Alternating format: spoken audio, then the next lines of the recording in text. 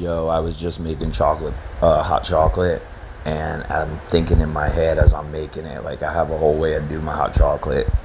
I had like Cool Whip and like Lucky Charm marshmallows and stuff, you know. But I was sitting there doing it, and I was like, all right, tonight I'm not gonna make a mess with this powdery chocolate part. But I put my cup on a plate to do it that way. And when I did it that way, I was like, all right, this will keep all the loose powder or whatever and keep all my wrappers, you know, on the plate. But even though somebody was coming up the stairs, somebody went down the stairs. So even though I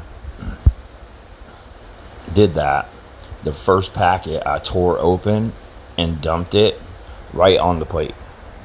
Straight up, not in the cup. Right onto the plate.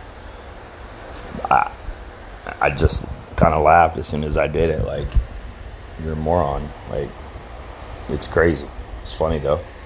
It's funny, and I thought I'd make this my first little quick, funny thought, little system idea I got going here for something different for people. Okay, bye.